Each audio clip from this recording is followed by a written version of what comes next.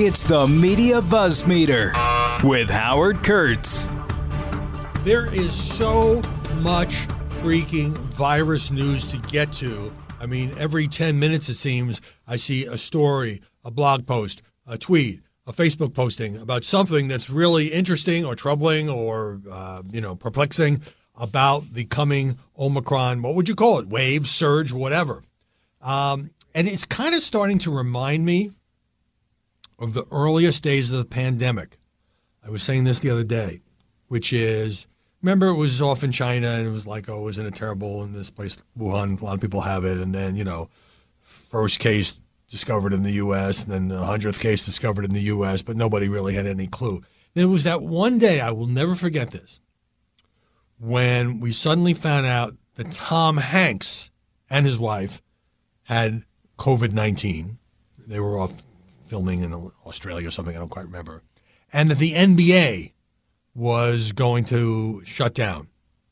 And that's when it hit. It was within 12 hours, even 6 hours. And everybody went, holy S, this S is serious. And even then, we had no conception that hundreds of thousands of Americans would wind up dying. And here we are, almost 2 years later. And it was about a week after that colleges starting sending kids home, and just, all of society blew up. And it was all new to us. Now here we are. We're sick of it. You're sick of hearing me talk about it. I'm sick of hearing myself talk about it. But I want to keep you up, and I want to give you my take on the coverage and the way the politicians are handling it and so forth. And just before I sat down at the mic, I said, I got to mention this and I got to mention this, making some notes.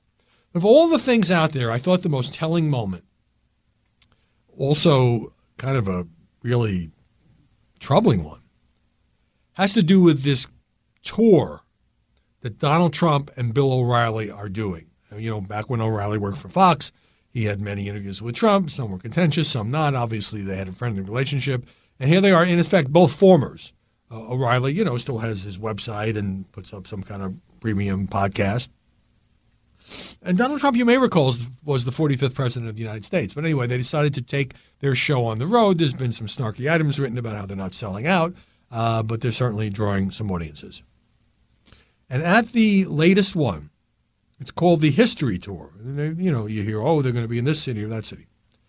At the latest one, O'Reilly, who actually put this clip on his Twitter feed, if you want to look it up, he almost offhandedly said to Donald Trump, I just got my booster shot. How about you? And Trump said, yeah, I got mine. And part of the audience booed. There were boos in the hall because these two men, in order to protect themselves, had gotten the third shot. They were getting the booster. A perfectly rational, normal thing to do. And Trump kind of made a joke about it and said, it's just a few people and so forth. He handled it well. But how did we get here? How did we get to the point where the presumably conservative audience, it wasn't everybody, it wasn't thunderous, but it certainly was loud enough to hear on the video,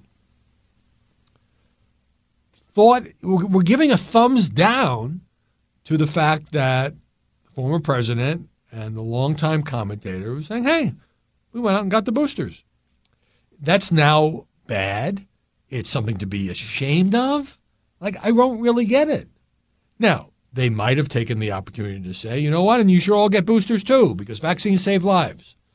President Trump, on a number of occasions, has said, yes, I've said this 150 times, deserves credit for Operation Warp Speed.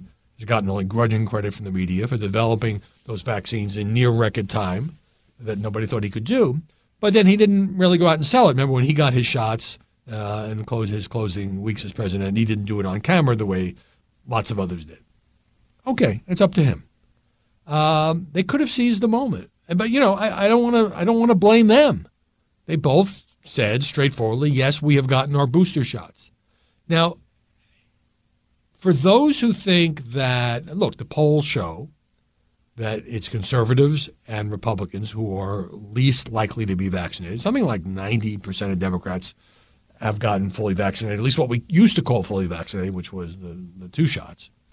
And that the percentage of those on the right who haven't is much, much, much, much higher. So how do I put this? If even Donald Trump gets booed for taking the perfectly rational, sensible step of trying to protect himself and his family by getting a booster shot, only 30% of Americans, by the way, have gotten these booster shots since they've been available. And some of his own fans turn on him. It just shows you how embedded and twisted this has gotten. It's like this. It's like the opposite of virtue signaling.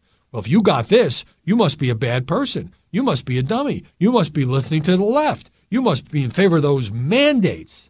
It just blows me away. All right, let's get to number 2.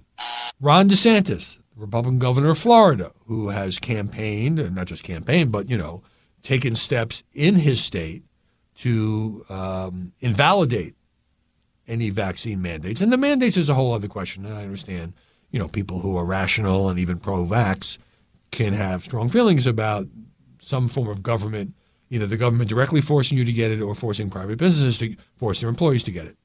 So he was on Fox with Maria Bartiromo, and she asked him, have you gotten your COVID-19 booster shot? Very straightforward. Have you gotten the booster? DeSantis. So I've done whatever I did, the normal shot. And then he launched into this whole spiel about vaccines and mandates. His office had said he got a single dose of J&J in April. In October, the booster shots were approved. I don't know. Why not just answer the question? Does he lose face with his base if he says, yes, I went out and got the booster shot? It's a simple yes or no. If he didn't get it, he could have said so. So one assumes that he got it and didn't want to say so because somehow in conservative Republican politics, this is now seen as a liability. This is kind of a companion story to the Trump-O'Reilly business. All right, others who are popping up, as is always the case, people who have media platforms are getting a lot of attention. And this happened, again, going back to 2020, last year, when suddenly we learned, Chris Cuomo had gotten COVID.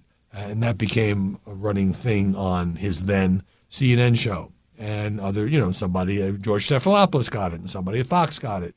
So now CNBC Mad Money guy Jim Cramer, old friend of mine, announced yesterday that he has tested positive for COVID. He's isolating at home. He said on Squawk on the Street, I have COVID. I came down with COVID on Thursday night. He had been triple vaccinated, 2 shots of Moderna and a Moderna booster. Moderna just put out something saying, its booster shots offer great protection or will against the Omicron variant. I know exactly how I got it. He said I was at an event where you had to have a PCR test. I got it that night from someone who was tested that day. The problem is it works so fast you can't stop it. Kramer said his wife is sicker than he is. She had J&J Moderna, he revealed. The good news is, he said he's not that sick. If you'd like to lessen the chance of getting very sick, I think you should get vaccinated. There's never a cold I've had that was as weak as this, ever. He also said, I feel terrible for those who've been sick, of course, for the families of people who've lost someone, but I do have, I believe, Omicron. And because I've been fortunate enough to be vaccinated, it has not really impacted me. And then he went on to say, why is there a big sell-off on Wall Street, stock market kind of plummeting yesterday? His reaction to 2 things. Manchin sinking the Build Back Better bill, which we'll talk about in a moment, and as well, the fears of Omicron. Okay, let's go to the next one. Dan Bongino. Dan Bongino, now not just a regular on Fox, but a very popular radio host in the old Rush Limbaugh time slot.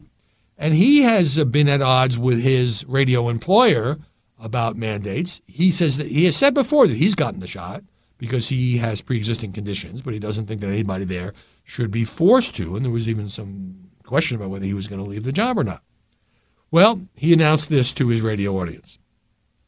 I'm done with this thing, like with the pandemic. I'm going to be smart about it. I'm not stupid. I'm going to stay away from sick people. If I get sick, I'll stay home. But you know what? I'm done with it like I'm done. I'm not going to just wait to die. I'm going to choose to embrace my life, to smile a little bit and live if I get coronavirus, which I did. So he kind of backed into it. I wound up getting it about a month and a half ago. 1 month ago, maybe. I'm sorry. I lose track of time. You know what, folks? It was 24 to 36 hours of bad news. I didn't feel really good.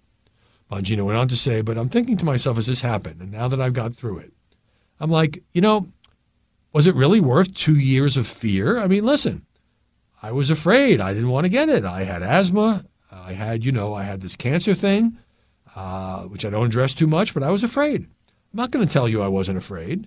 I don't want to make a big deal out of it. I was afraid. I didn't want to catch corona. I didn't want to die. I've got kids. And I thought, all right, even if there's a 0.001% chance, like that was a chance, I was a little bit afraid, and then I got it, sucked for 24, 36 hours, and then I was better. And I'm like, was that really worth 2 years, of my life to worry about? Was it worth 2 years? It's a risk-reward calculus, and I think that puts it well. But I also think the fact that he was vaccinated means he got, if not a mild case, a case that didn't send him to the hospital, a case that didn't put him in danger of dying. Now, of course, as more of these people come out, as in the case of Kramer, we're having more of these breakthrough infections.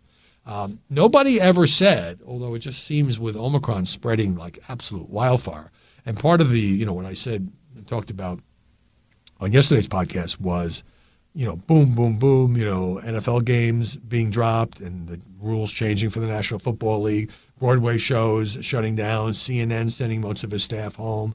What else?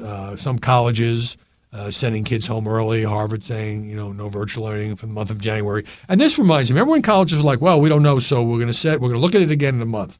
And then it was another month. And then it was another month. And basically, for that whole spring semester in 2020, nobody went back to campus. Most schools shut down or switched to virtual learning. And that's where we are now. And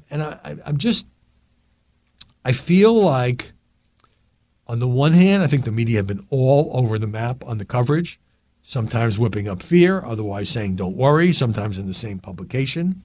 This is really bad. Yeah, but it's not so bad. It's bad for those who aren't vaccinated. Yeah, it may be kind of bad for people who are vaccinated. But the main thing is you don't want them to give it to anybody who's not vaccinated. And the problem is the experts don't know.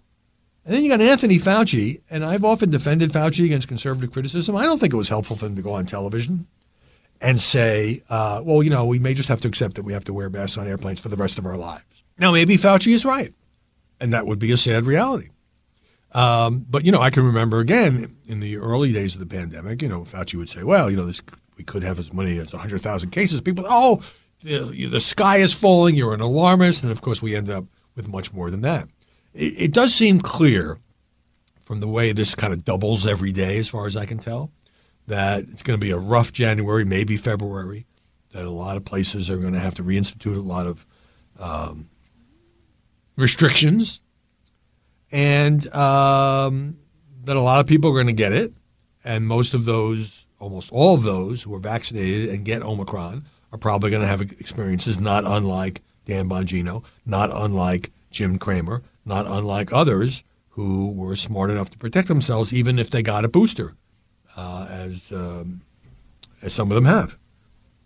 It's also quite evident, as we see the numbers creep up, that if more people who have not gotten vaccinated at all, for whatever reason, I'm not making fun of them, I'm not sitting in judgment, I'm not attacking them, I just think that as this goes on and on and on, and it's clear that the vaccines are safe, if not miracle drugs, that it would be wise for them to protect themselves, their family, their friends, their neighbors, their colleagues, and that's where we are. Don't go anywhere. More BuzzMeter coming your way in just a moment. All right, let's get to number 3.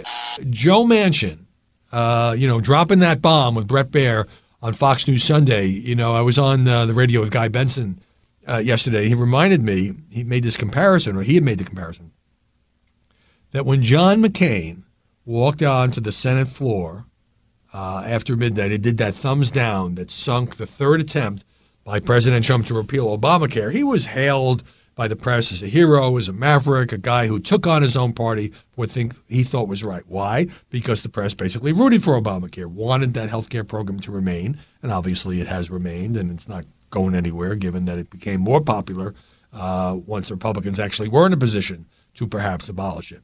When Joe Manchin, except instead of going on the Senate floor, he does the Sunday interview, does the same thing, he gets attacked, and you're going to be hearing more and more of this.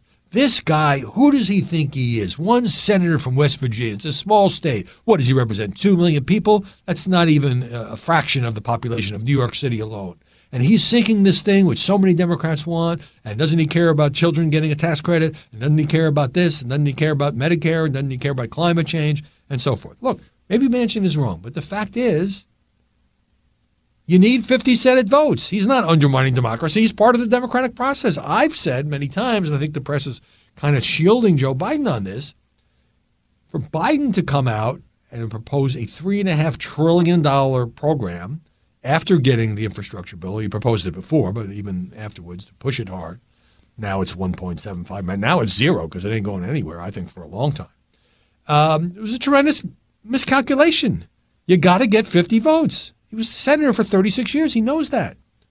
If you can't get it through your two most conservative or centrist members, Kyrsten Sinema and Manchin, you ain't got a law. That's the way the system works. Now we can get into a whole separate conversation about the filibuster and all that.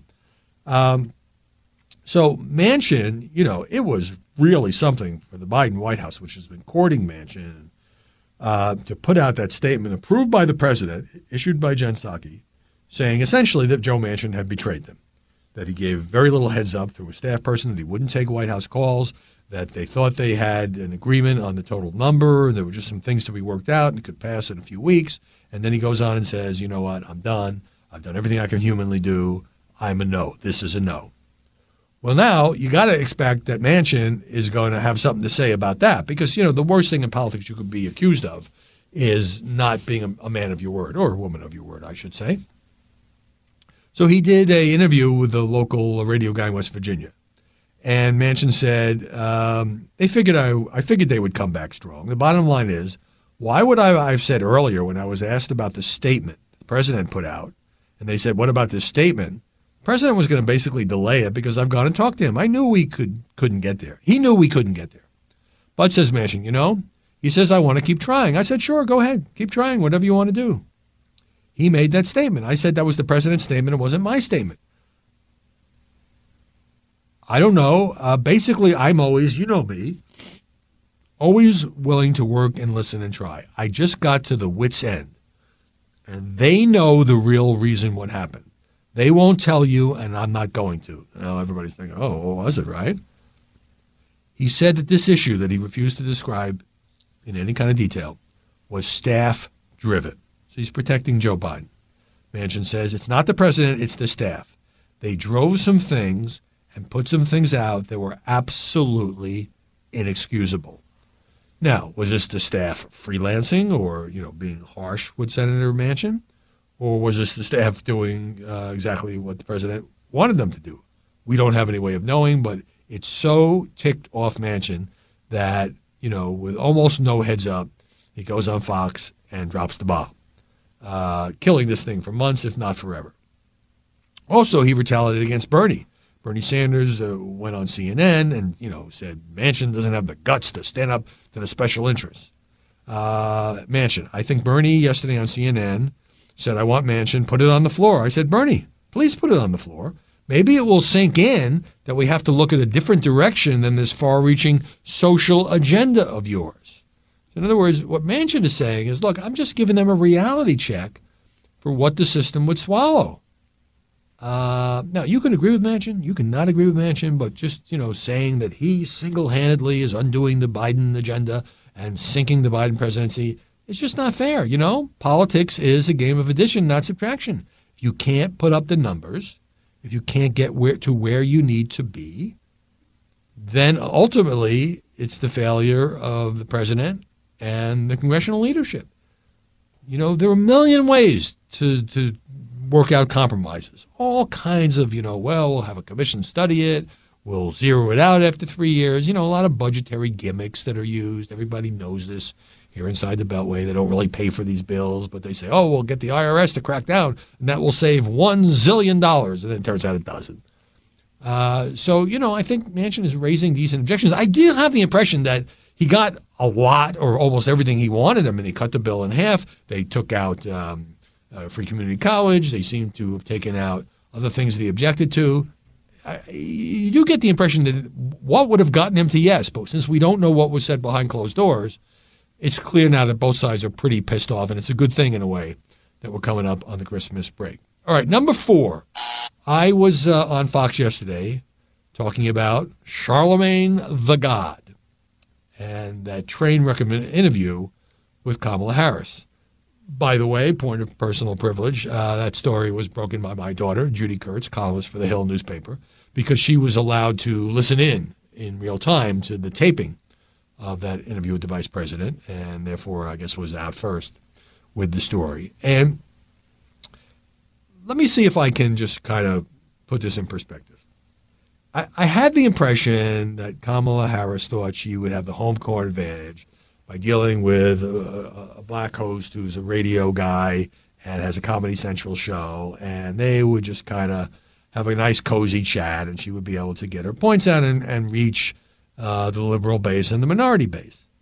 But, Charlemagne the God, I mean, what in the heavens were they thinking, has described himself as being slightly obnoxious. He's been described as the Howard Stern of hip-hop. He's the guy who Joe Biden was talking to during the campaign when Biden made that blunder about, well, if you got to decide who to support, then you ain't black. Okay. And so Charlemagne got in her face. He gave her a hard time. He said, who's the president? Which Joe?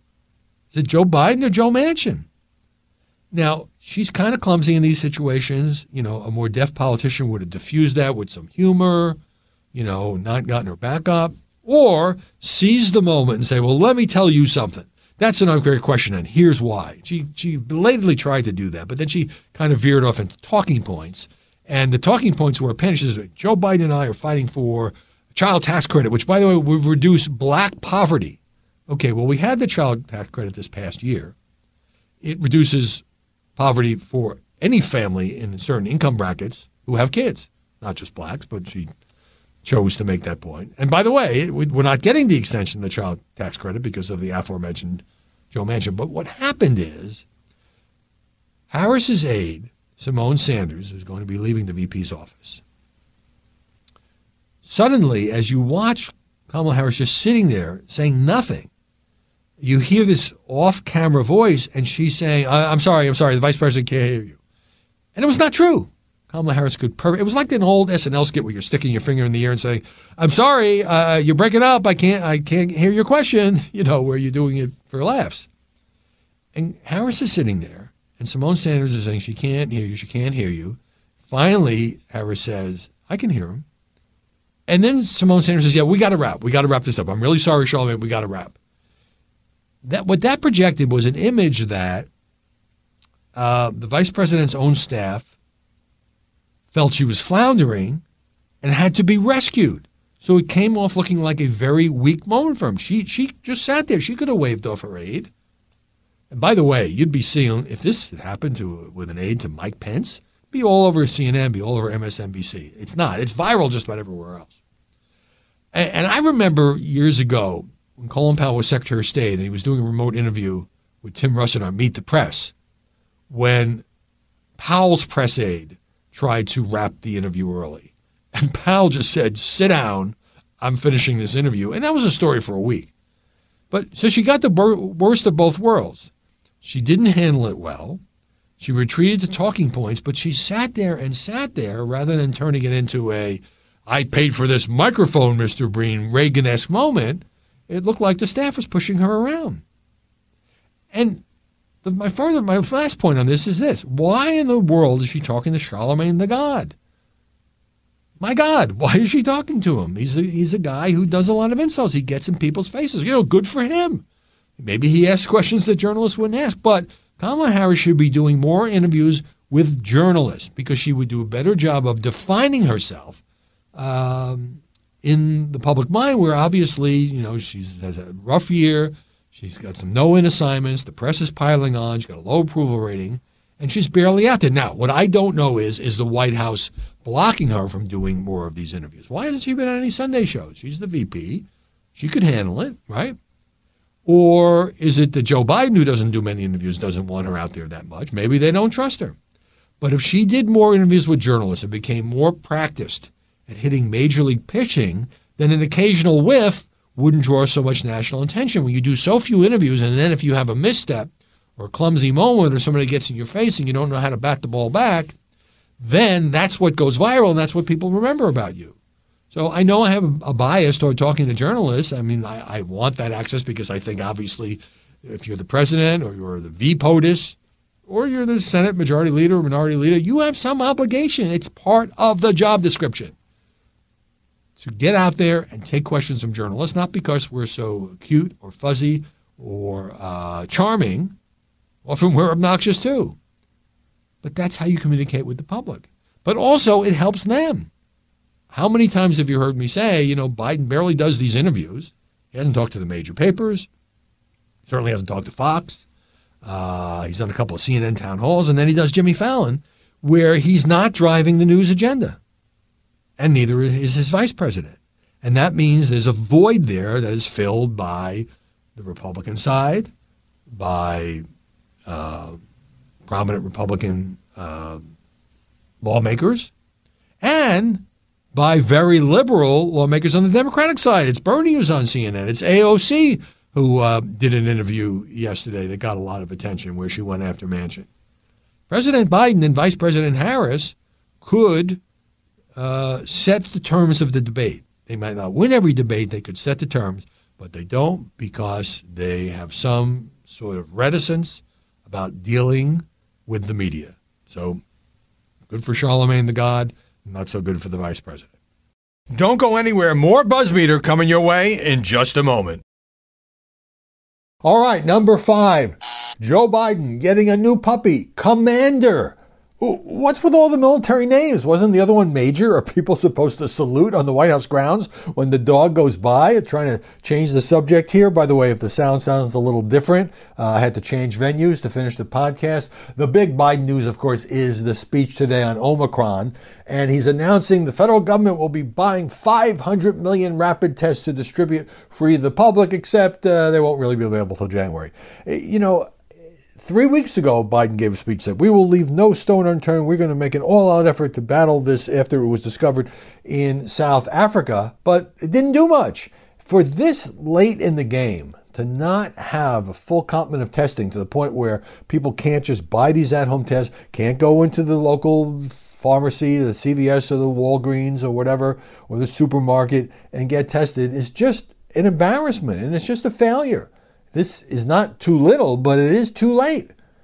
Now that we're in the middle of this surge. Also in the speech, the president will talk about getting about 1,000 military medical professionals to help overburden hospitals. That's going to become the story, the strain on hospitals, setting up new federal testing sites, and on and on and on. And this was conveniently leaked last night by senior administration officials before the speech today. Meanwhile, President Biden, according to Jen Psaki, came into contact for about half an hour with a mid-level staff member who later tested positive for COVID. Obviously, they do everything they can to protect Biden. Others on Air Force One who were in close contact with this particular staff member are being contacted. They will be tested. Fortunately, as far as we know now, Biden was tested on Sunday or over the weekend.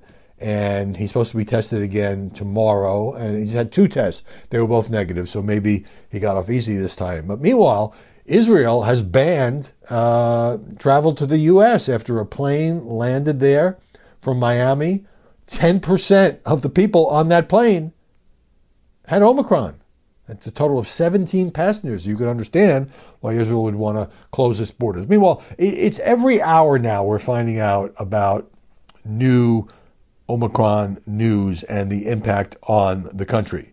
This is kind of going back to the top story, but it's that important, and I'm going to have to stick with it because it is going to become the dominant story. The COVID Christmas is going to become the dominant story in the United States of America. The National Hockey League just announced it's taking a break. It's basically suspending its season starting tomorrow, Wednesday, going through Saturday. No NHL games. in an effort because a lot of, they've had to cancel other games and a lot of players testing positive. This is a problem for the NFL. It's going to be a problem for the NBA. And we'll see how much more of the hockey season can get in. Maybe this is just, an effort to reset. I don't know if it'll work. Larry Hogan, the Republican governor of Maryland, testing positive for COVID. He is a cancer survivor. Really hope he's well. So far, he says the symptoms are mild. Now, so what we're seeing now, and I mentioned earlier when I talked about Jim Cramer and others, are a lot of these breakthrough infections, even for people who've had the first 2 shots and the booster. Fortunately, the infections are mild. Unfortunately, then these people are now in a position to spread it elsewhere. New York State's new health commissioner testing positive for COVID. D.C.'s mayor, Muriel Bowser, announcing that starting this morning, mask mandates are back. She had lifted it some weeks ago, and this affects me because I work in the Washington Bureau, and it would be nice to have a little respite because everywhere you walk, when if I'm not in my personal office, got to put on the mask, take it off, put it on to go to the bathroom.